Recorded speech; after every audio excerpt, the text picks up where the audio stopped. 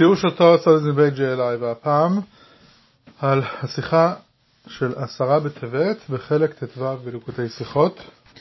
יש סיפור, ככה מספרים, שנפוליאון הגיע יום אחד לבית כנסת באחד העיירות, והוא ראה יהודים יושבים על הרצפה ובוכים וצועקים. הוא שואל מה קרה, למה אתם בוכים? אז הוא אומר, נו, אנחנו בוכים על בית המקדש אחריו, זה היה תשעה באב, והוא פעם אותם באמצע שומעים קינות. אז הוא שאל אותה, איפה בית המקדש הזה, מה קרה? תספרו לי, משהו שלא שמעתי עליו. הוא אומר, לא, זה היה לפני יותר ככה 2000 שנים בערך, הבית הראשון אפילו לפני יותר מ2000 שנים. יש שני בתי מקדש שנחרבו לנו, ובעצם מאז אותו בית ראשון, כל פעם בתאריך הזה אנחנו בוכים. לפני 2000 שנה, אז הוא אמר, ככה אומרים שהוא הגיב, עם שיודע לבכות על העבר שלו, אחרי כל כך הרבה זמן, הוא יוכל לשרוד גם את העתיד הקשה ביותר. אז אנחנו יודעים, האמת היא שהיום יש לכל עם, עושים באמת זיכרון קצר יותר, אבל יש ימי אבל לאומיים, כמובן אנחנו בדור שאחרי השואה, גם בארץ עושים את יום השואה, והרבי היה נגד זה בגלל שזה היה בחודש ניסן, אז רבינוביץ עשה את יום הקדיש הכללי, דווקא באמת בעשרה בטבת. זוכרים את העבר אמר שהיה לנו. מה העניין בזה? אבל למה אנחנו צריכים לזכור באמת את מה שקרה בעבר? אולי הפוך להודות על הניסים שקרו מאז?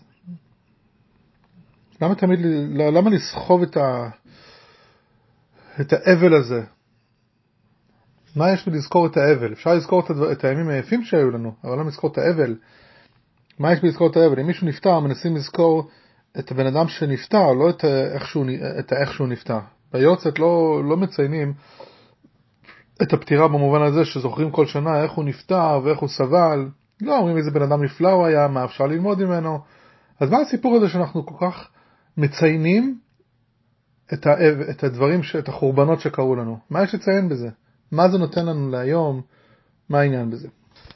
אז בעצם בלוח השנה היהודי יש לנו 5 ימי צום. יש את יום כיפור המפורסם, שזה בעצם יום של תשובה וצריכים לחזור בתשובה ולכן צמים. ואז יש 4 ימי צום שאנחנו צמים בגלל חורבנות שקרו. הצום הראשון זה צום גדליה, יום אחרי ראש השנה בג' בתשרי, ואז גדליה בן אחיקם היה המושל היהודי שמינו השלטונות הבבליים בארץ הקודש לאחרי חורבן בית המקדש הראשון, וזה בעצם היה הסוף של השלטון העצמאי היהודי בארץ ישראל באותה תקופה. אחרי זה הצום השני שעליו אנחנו מדברים היום, זה צום עשרה בטבת. השנה הוא יוצא ביום שישי, וזה אגב הצום היחיד בלוח השנה היהודי שמשאירים אותו ביום שישי, למרות שבדרך כלל משתדלים לא לעשות צום ביום שישי, כי עשרה בטבת אפילו אם היה יוצא בשבת, גם כן היו צריכים לצום. אז לפחות בלוח מנסים שהוא לא יהיה בשבת, אבל יום שישי אנחנו צמים. מה קרה בעשרה בטבת? זו הייתה תחילת הפורענות, תחילת המצור על ירושלים, על ידי מלך בבל נבוכדנצר הרשע, ואז אחרי איזה 2.5 הוא הצליח לפרוץ את חומות העיר ולהרוס את בית המקדש הראשון, וגם ב-17 בתמוז קרו כמה דברים שעל זה אנחנו צמים, גם כן אז פרצו הרומאים, ולפי הירושלמי גם הבבלים, את חומות ירושלים, ותשעה באב זה בעצם גם קרו כמה דברים, 5 דברים, אבל אנחנו בעיקר היום מציינים את חורבן של 2 בתי המקדש. וככה כתוב בשולחן ערוך, בסימן תק"ט באורח חיים, חייבים להתענות בתשעה באב וב-17 בתמוז ובג' בתשרי ובעשרה בטבת מפני דברים הרעים שהראו בהם. הוא מתחיל בתשעה באב לכאורה בגלל שזה הדבר הכי חמור לכאורה, למרות שכמו שאמרנו קודם, אנחנו רואים שבעשרה בטבת יש משהו יותר חזק, שלכן גם אם הוא היה יוצא בשבת היינו צמים. בתשעה באב או 17 בתמוז הם חלים בשבת, ואז אנחנו נוחים את זה ליום ראשון. אצל הנביא זכריה הוא גם כן כבר מזכיר את הצומות האלו. כה אמר השם צבאות, צום הרביעי וצום החמישי וצום השביעי וצום העשירי יהיה לבית יהודה לששון ולשמחה ולמועדים טובים, והאמת והשלום אהבו. אז פה זכריה אומר, זכריה זה שהנבואות שלו מפורסמות על הגאולה, כמו הנבואה המפורסמת, עוד ישבו זקנים וזקנות ברחובות ירושלים, שהגמרא מביאה במסכת מכות, בסוף מסכת מכות, שעל זה רבי עקיבא אמר שאם שהוא ראה בזה ששואל לציין בית קודש קודשים, סימן שהנבואה של זכריה גם כן תתקיים. אז הוא באמת, אז הוא נתן נבואה על הצומות, הוא אומר, צום הרביעי, שזה בעצם החודש הרביעי מניסן, אם אנחנו סופרים את החודשים, ניסן זה החודש הראשון, אז תמוז זה החודש הרביעי, וצום החמישי זה צום של תשעה באב, צום השביעי זה חודש השביעי, זה צום גדליה, צום העשירי זה חודש טבת שהוא החודש העשירי, צום של העשירי בטבת. אז הוא אומר שלעתיד לבוא יהיה לבית יהודה, מעניין שהוא מזכיר דווקא בית יהודה, לששון ולשמחה ולמועדים טובים והאמת ושלום אהבו. אוקיי, זה הפסוק. עכשיו הוא בא ואומר לנו שזה יהיה, הם יהפכו לששון, לשמחה ולמועדים טובים. הצומות יהפכו לחגים. מה זה אומר לנו? מה הוא רוצה להגיד בנבואה הזאת? למה שזה יהפך ליום חג? מה קורה פה? ולמה דווקא בית יהודה? אנחנו יודעים, אגב, כשהוא מדבר בית יהודה, יש בהיסטוריה של עם ישראל, היה שבט יהודה שנשאר בארץ, קוראים לזה ממלכת יהודה, שבט יהודה ובנימין בעצם, ואז יש 10 השבטים שהם גלו, וזה מלכות ישראל. אז הם גלו מארץ ישראל, והם לא היו באמת בזמן של החורבנות. בפשטות הוא אומר בית יהודה, כי זה קרה תחת מלכות יהודה, והם אלו שאבלים, כביכול. ומה יהיה עם מלכות ישראל באמת, עם 10 השבטים? אז לכן כתוב, האמת והשלום אהבו, שיהודה ויוסף יעשו אז שלום, וממילא גם כן הם ישתתפו בחגיגות. הם גם כן יהיו חלק מהחגים שיהיו. אבל אוקיי, בואו נפרק דבר. דבר ראשון שאלנו, למה אנחנו עושים צומות? ואנחנו מבינים שבאמת, כשתבוא הגאולה, אז נפסיק לצום, כי בסדר, אין כבר סיבה לצום, ברוך שמגיע הגאולה. אבל למה זה יהפך לחג? מה הקטע שזה נהפך לחג? לא רק שאנחנו נפסיק לצום, אלא שזה יהפך לחג. עכשיו, לא רק שזה נבואה שכתוב לנו מה יהיה לעתיד לבוא, אלא זה הובא בספרי ההלכות. ספרי ההלכות יש כלל שספרי ההלכות הם הלכות. מה פירוש ההלכות? ההלכות זה דברים, חוקים שנועדים להגיד לנו מה אנחנו עושים ביום יום. הלכות השכמת הבוקר, איך שאנחנו קמים בבוקר, צריכים להגיד מודה אני, וצריכים לטול ידיים, וצריכים כל מה שצריך להגיד, ברכות השחר, הלכות תפילה, איך אנחנו מתפללים, הלכות שבת, איך אנחנו שומעים שבת. זה ספר ההלכות. ספר ההלכות הוא לא ספר היסטוריה, הוא לא מביא שום דבר היסטוריה ליהודי, הוא לא שום סיפורים. יש חלקים אחרים בתורה שאומרים את זה, בתלמוד מובא כל מיני דברים, כולל דברי ימי ישראל, מה שהיה באותם זמנים, נבואה, אז גם כן יש מה שהיה ומה שעתיד להיות. בספרי ההלכות לא מביאים אפילו מה שעתיד להיות, עד כדי כך שיש שיחה שלמה של הרב מאוד מעניינת, שאומר שכשהרמב"ם מביא את ההלכות של פרה אדומה, הוא מביא שהמלך שעתיד לבוא, הפרה העשירית יעשה המלך המשיח, הוא מסיים, מהרה יגלה, אמן כן יהיה רצון. אז זה נשמע סתם, אוקיי, כזה מין מטבע לשון שאומרים משיח. הוא אומר לא, אם זה ספר הלכה, זה לא סתם ככה, הוא לא יכול לכתוב, זה לא איזה מכתב שהוא כותב ברכה ותפילה. אלא הוא מלמד אותנו הלכה, שכשאנחנו באמת מזכירים את משיח, יש לנו חיוב לצפות לביאתו, וכל פעם שאנחנו מזכירים אותו, צריכים להגיד שיבוא במהרה בימינו וכו'. וסגנון כזה, אמן כן יהי רצון. אז אותו דבר כאן, ברגע שמביאים את זה, אנחנו צריכים לראות מה ההלכה שמלמדת אותנו. ובואו נצטט עכשיו 3 ספרים, ספרי ההלכה, בטור שהוא המקור של השולחן ערוך. אז הוא כותב ככה, לעתיד לבוא הקדוש ברוך הוא עתיד להפכם לששון ולשמחה, דכתיב והפכתי אבלם לששון ולנחמתים ושמחתי מיגונם, וכן יהי רצון במהרה בימינו אמן. אוקיי, זה נשמע שוב כמו איזושהי תפילה. אנחנו צריכים להבין, אבל זה צריך ללמד אותנו משהו. זה הלכה. מה ההלכה מה זה אומר לנו בחיי היום יום עכשיו? זה שלעתיד לבוא הקדוש ברוך הוא, אוקיי, אז אנחנו יודעים את זה. מה זה אומר לנו עכשיו? ואגב, הוא מביא גם פסוק אחר, והפכתי אבלם לששון ונחמתים. השולחן ערוך מביא גם כן, לעתיד לבוא יהפכם השם לששון ולשמחה. וככה אנחנו באמת נוהגים, אגב, כשאנחנו אומרים את ימי הצומות האלו, אפשר בתמיד הקודם מכתבים ושיחות, ימי הצומות האלו יהפכו לששון ולשמחה. אוקיי, אז זה ההלכה שצריכים גם להבין מה זה אומר לנו. ובפרט הרמב"ם, שמביא דווקא את הנבואה שלנו, וככה הוא אומר, כל הצומות האלו, עתידים להיבטל ימות המשיח, ולא עוד, אלא שם עתידים להיות ימים טובים וימי ששון ושמחה. הנה, הרב באמת מחלק את זה. דבר ראשון, עתידים להיבטל. אוקיי? ולא עוד משהו נוסף, שהם עתידים להיות ימים טובים וימי ששון ושמחה. אז הוא מביא את המקור, באמת הנבואה הזו של זכריה, שנאמר, כה אמר השם צבאות, צום הרביעי וצום החמישי וצום השביעי וצום העשירי, זכרנו זה קודם, יהיה לבית יהודה לששון ולשמחה, ולמועדים טובים, והאמת והשלום אהבו. הוא לא רק שהוא מביא את זה, הוא מביא את כל הנבואה, את כל הפסוק כולו, בתוך ספר ההלכות הזה. אחרי שהוא מחלק את זה לשני שלבים, הם עתידים להיבטל, והם יהפכו לימים טובים. יש פה שני דברים. ובכלל, אם כבר יהפכו לחגים, אז אני יודע במילה שהם יתבטלו. שאלנו מקודם, זה שהם יתבטלו, מה גורם לעשות את זה לחג? אבל נניח שאנחנו יודעים שזה יהפך לחג, אם יהיה חג, ודאי שלא יהיה צום. אסור לצום בחג אנחנו חוגגים, לא אבלים. אז למה צריכים לציין את שני הדברים? אז בואו נפרק דבר. בואו דבר ראשון נבין מה זה העניין הזה של הצום. החתם סופר באמת רצה לראות מה המקור של הצומות, מאיפה חז"ל, זה בעצם הנביאים תקנו את הצומות האלו. זאת אומרת, זה לא צום שקיבלנו בהר סיני. אז מאיפה הם עלו על הרעיון הזה של צום? אז אנחנו יודעים, יש צום של יום כיפור, הזכרנו קודם, יש 5 צומות, אחד מהם יום כיפור, אבל בעצם יש 4 צומות שהם קטגוריה אחרת. אמרנו, 4 צומות האלו הם על ימי אבל. הצום של יום כיפור, הוא בגלל שאנחנו עושים תשובה, ולכן צריכים לצום. אז החתם סופר אומר שזה באמת לא דברים אחרים, במהות צום הוא עניין של תשובה. אגב, אנחנו יודעים במחזורים, כשאומרים תשובה או תפילה או צדקה, אז למעלה כתוב וקטן, תשובה, תפילה, צדקה, מעבירים מתור הגזרה, אנחנו רואים דברים נוראים. מה כתוב מעל תשובה? צום. תפילה, קול, צדקה, ממון. לא יודע בדיוק מה זה, אז תשובה זה צום. אומר הרמב"ם, באמת מלכות תעניות, כשהוא מספר על התעניות שאנחנו מדברים עליהן עכשיו, על הצרות שהיו, יש שם ימים שכל ישראל מתענים בהם מפני הצרות שהיו בהן, והוא אומר, למה אנחנו צמים? כדי לעורר הלבבות ולפתוח דרכי התשובה, שבזכרון דברים אלו נשוב להיטיב, שנאמר, והתוודו את עוונם ואת עוון אבותם. זכורה מהרמב"ם משמע, שכל הסיבה שאנחנו צמים בשביל, זה לא אבל, אלא הפוך, בגלל שקרו את הדברים, זה מעורר אותנו, לעורר את הלב ולפתוח דרכי תשובה.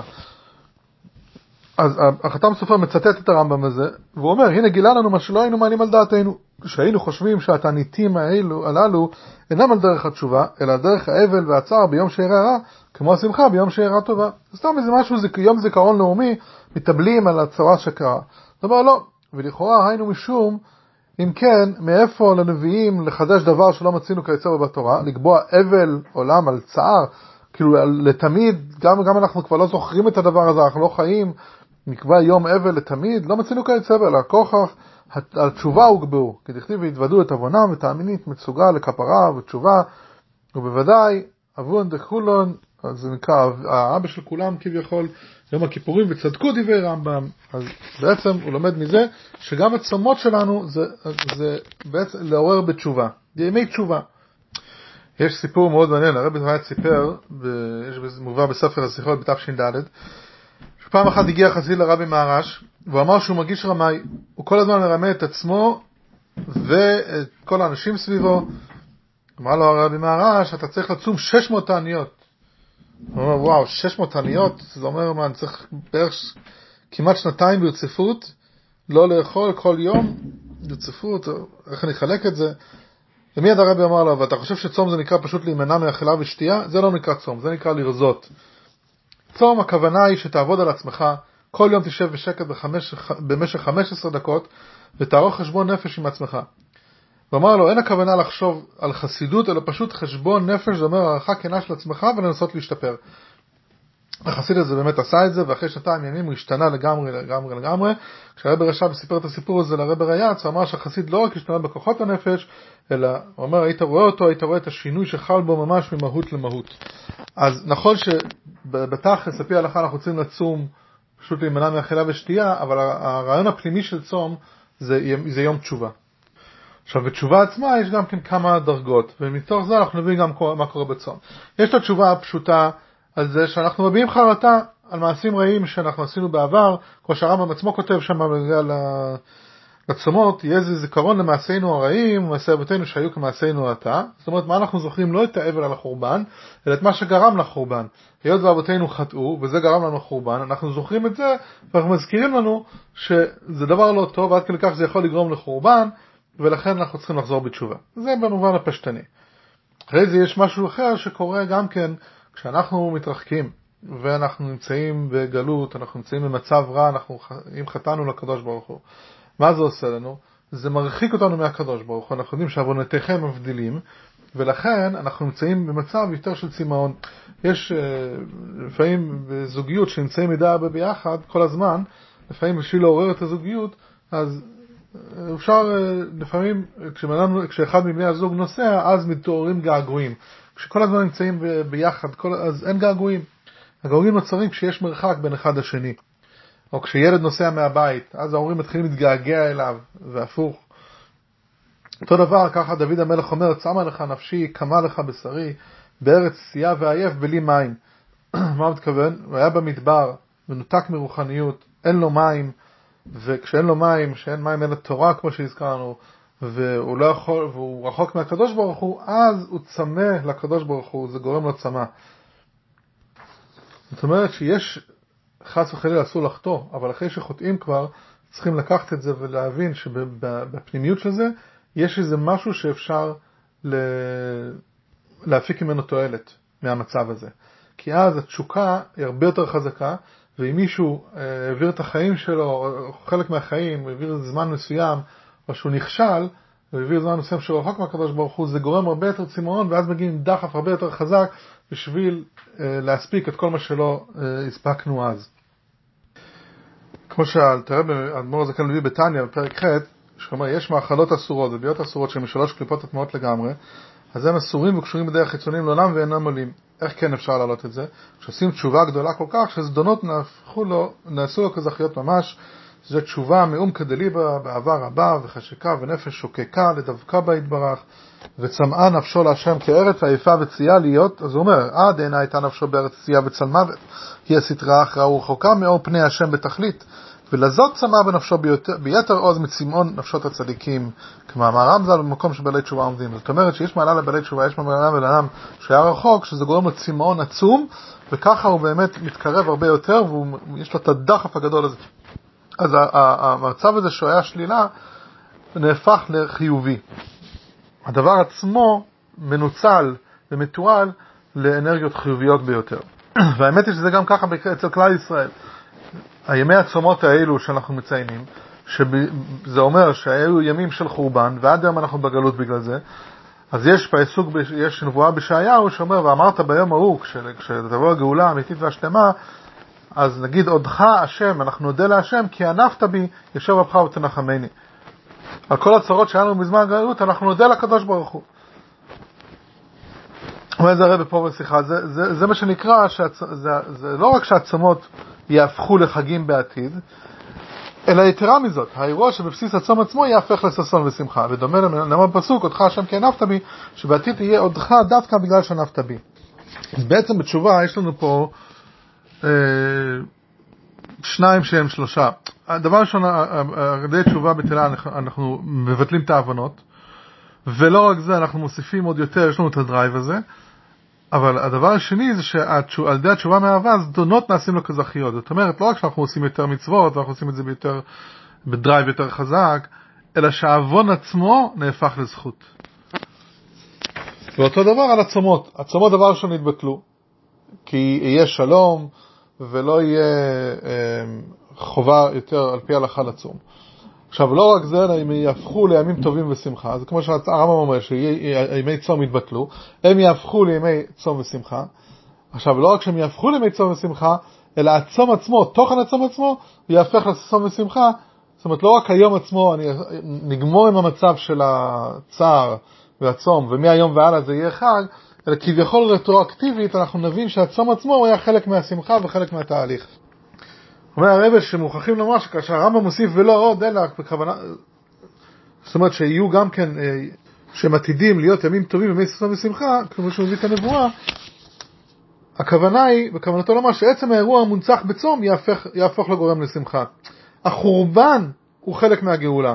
אנחנו נבין שהחורבן היה חלק מהגאולה, כדי להוכיח נקודה זו, הוא מביא את הפסוק שעצם העניין של צום יהיה לששון ולשמחה. לכן הרמב"ם מביא דווקא את הנבואה הזאת, שהצום עצמו, החורבן עצמו, הוא נהיה חלק, אנחנו נבין שהוא חלק מהגאולה עצמה, והוא חלק מהתהליך. זה לא שהיה לנו חורבן ועכשיו אנחנו מתקנים, והקדוש ברוך הוא נותן לנו איזשהו פיצוי, ומהיום יהיה יותר טוב. לא, אנחנו חלק מתהליך אחד ארוך, והתהליך הוא כמו שבאמת מביאים לפעמים דוגמה פשוטה, שאני צריך לבנות בניין חדש, אני הורס את הבניין בשביל לבנות חדש, והאמת שזה מה שקרה בבית המקדש, כתוב שזה יהיה, אז אנחנו נקבל את בית המקדש השלישי, שהוא יהיה נצחי ויהיה בו אור מאוד מאוד גדול, ובשביל לבנות אותו צריכים להרוס את בית המקדש השני.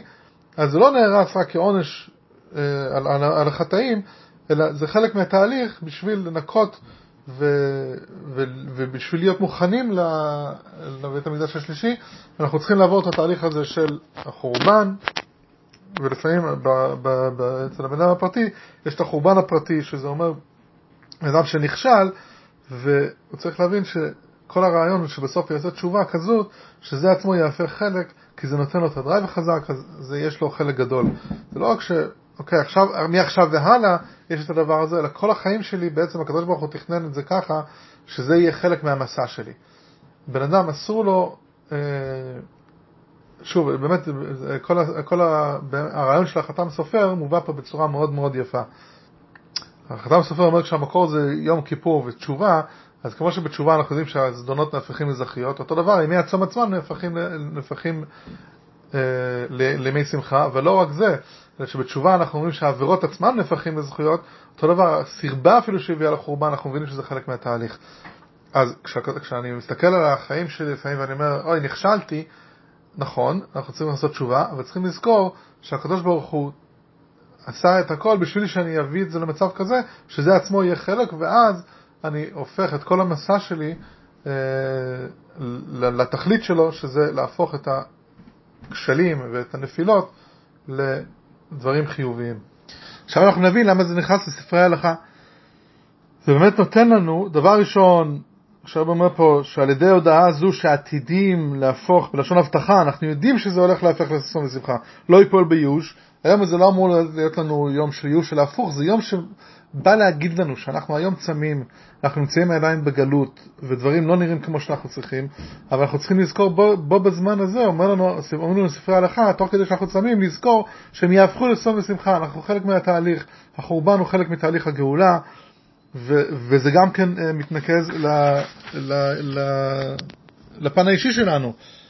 אנחנו רואים פה באמת משנה ברורה שהוא כותב בחפץ חיים שם ככה, חייב כל איש לשום מליבו באותם הימים ולפשפש במעשיו ולשוב בהם, כי אין עיקר התענית כמו שכתוב באנשי נינווה, והיה השם את מעשיהם. אמרו חז"ל, את צקם ואת תעניתם לא נאמר אלא את מעשיהם. זאת אומרת שאנשי נינווה כתוב שהם צמו, ומה השם ראה? לא את זה שהם צמו והם היו בגדי אבל עם עסקים, אלא את זה שהם מעשיהם, שינו את מעשיהם, ואין התענית אלא הכנה לתשובה. זה מעורר אותנו לתשובה. לכן אותם האנשים שכשהם ניתנים הולכים בטיול ובדברים בטלים, תפסו הטפל והניחו העיקר. זה אומר משהו מאוד מעניין להלכה, שיש לנו יום צום, אוקיי, אנחנו צמים והולכים ולא יודע מה עושים. צריכים לזכור שהעיקר זה החזרה בתשובה, העיקר זה ההתעוררות בתשובה, ולא סתם לצום. עכשיו במה שמה, זה לא העניין של לרזות, העניין הוא פשוט להתבונן, חשבון נפש, ומכל מקום אין לפתור את עצמו בתשובה בלבד, כי ימים אלה מצוות עשה מדברי הנביאים ניתנות בהם. והוא חוזר ומדגיש מה שאמרנו, בפועל ההלכה צריכים לצום, אבל צריכים לקרוא מה העיקר ומה הטפל. הצום הוא סמל, הוא דבר שמעורר אותנו לתשובה, וזה המשמעות שלו. אבל זה אומר לנו שגם כשאנחנו נכשלים וכשאנחנו עושים את החשבון נפש, תוך כדי שאנחנו עושים את החשבון נפש בצום, אנחנו צריכים לזכור שזה שנכשלנו זה אמור להיות מקפצה לעתיד טוב יותר, ואנחנו צריכים להפוך את המצב הזה לעתיד טוב יותר, ואז אנחנו הופכים את כל מה שנכשלנו לדבר טוב, וחלק מהתהליך הבריא שלנו. למרות שאנחנו יכולים לחשוב שזה מאוד דרגה מאוד גבוהה, ולא, אם אנחנו בהתבוננות כל יום, כל שערי במערב, אז כל צום לפחות שאנחנו נעשה את זה, נזכור מה מהות הצום, וזה ההלכה שמלמדת אותנו. ועכשיו בוא נראה למה דווקא 10 בטבת, אנחנו גם כן צמים בשבת. כל הדברים שאמרנו ב10 בטבת זה יותר מתבטא. אומר אבו דרהם, וחילוק יש ביניהם בין הצומות האלו, בין הצומות ל10 בטבת. זאת אומרת שארבעת הצומות הם נדחים לפעמים כשחלו בשבת, חוץ מי' טבת. מתוך 4 הצומות, 10 בטבת הוא חל לפעמים ביום שישי ומתענים בו ביום, כמו השנה, ואפילו היה חל בשבת, לא היו יכולים לדחות אותו ליום אחר, מפני שנאמר בו בעצם היום הזה, כמו ביום הכיפורים. אנחנו לומדים שיום כיפור באמת לא דוחה הוא דוחה את השבת, צמים ביום כיפור גם כשזה חל בשבת, ו10 בטבת אותו דבר. מביא את הפסוק מיחזקאל, בן אדם כתוב לך את שם היום, את עצם היום הזה, שמח מלך בבל אל ירושלים בעצם היום הזה, הוא כתב פעמיים עצם היום הזה, להדגיש שבאמת אותו דבר כמו שביום כיפור, אז ככה צריכים לצום ב10 בטבת. למה? אומר בספר שאול משיב לרבי יוסף שאול נתנזון, הוא אומר, על כל פנים דברי עבודרם נכונים, ולפי עניות דעתי, למה דווקא 10 בטבת? מה שעשו העיקר על יום ששמח מלך בבל, משום שעד התחלת הפורעניות, ובכל הדברים העיקר הוא ההתחלה. כמו שאנחנו יודעים, למשל, כתוב שאברהם אבינו, הוא עשה מסירות נפש. נו, אז שואלים, כל הכבוד, נכון, הוא היה צריך בעקדת יצחק, הוא הלך לשן האש, אבל במשך הדורות היו חנן מישאל ועזריה, ובכלל יהודים מסרו את נפשם במשך כל הדורות, כל כך הרבה יהודים מסרו את נפשם. מה בגדיל של אברהם אבינו? אומרים שהוא היה הראשון. אחרי שהוא פתח את הצינור, אז כמובן זה היה הרבה יותר קל לאחרים. אז תמיד הראשון הוא הדבר שהוא שובר את החומה שאי אפשר לפרוץ אותה, ואז המילה הדברים נהיים יותר קלים אחרי זה. אז גם הפורענות שהגיעה לעם ישראל, הראשון, הפעם הראשונה שהיה מצור, כשנבוכדנצר שם את המצור על עם ישראל, זה היה הפעם הראשונה שהוא הצליח לעשות משהו לעם ישראל, ומיד אחרי זה ידרדר אפילו עד חורבן בית המקדש. החורבן, ובאמת הצום עצמו אנחנו שמים 24 שעות, כי זה באמת חורבן בית המקדש בסופו של דבר, אבל ההתחלה זה הדבר הכי קשה.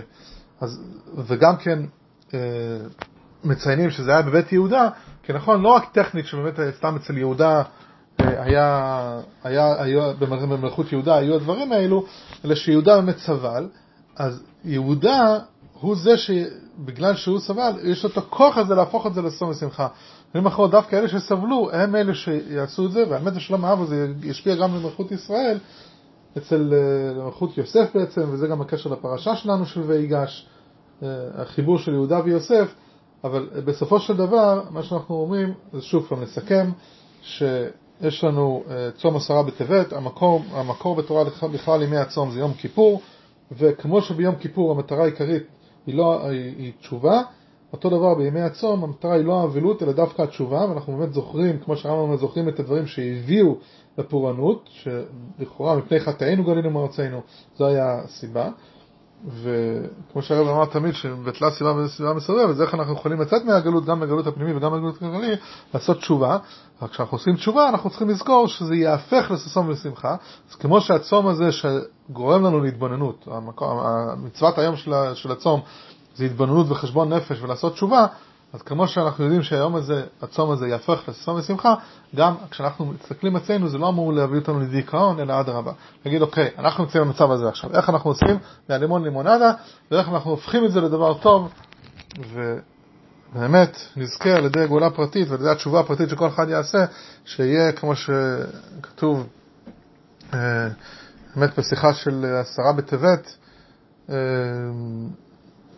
הרב הזכיר שיהיה והוא יפדה את ישראל מכל עוונותיו, ואז הוא יפדה את ישראל מכל צרותיו.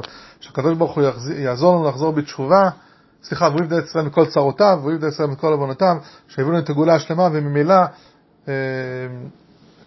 כשיביא את הגאולה השלמה, ממילא כולנו נחזור באמת בתשובה, ואז יהיה רוח השם יערה עלינו ממרום, ואת רוח הטומאה האוויר מן הארץ, שיהיה כל היהודים שיהיה לעתיד לבוא, ואז ממילא אנחנו נחזור באמת בתשובה פנימית עמוקה, וכמו שאנחנו נבין שכל הצרות היו חלק מהגאולה, אותו דבר גם הכשלים שלנו והכישלונות האישיים הם גם כן חלק מהגאולה שלנו, הגאולה הפרטית והגאולה הכללית. במהרה בימינו אמן כן יהי רצון.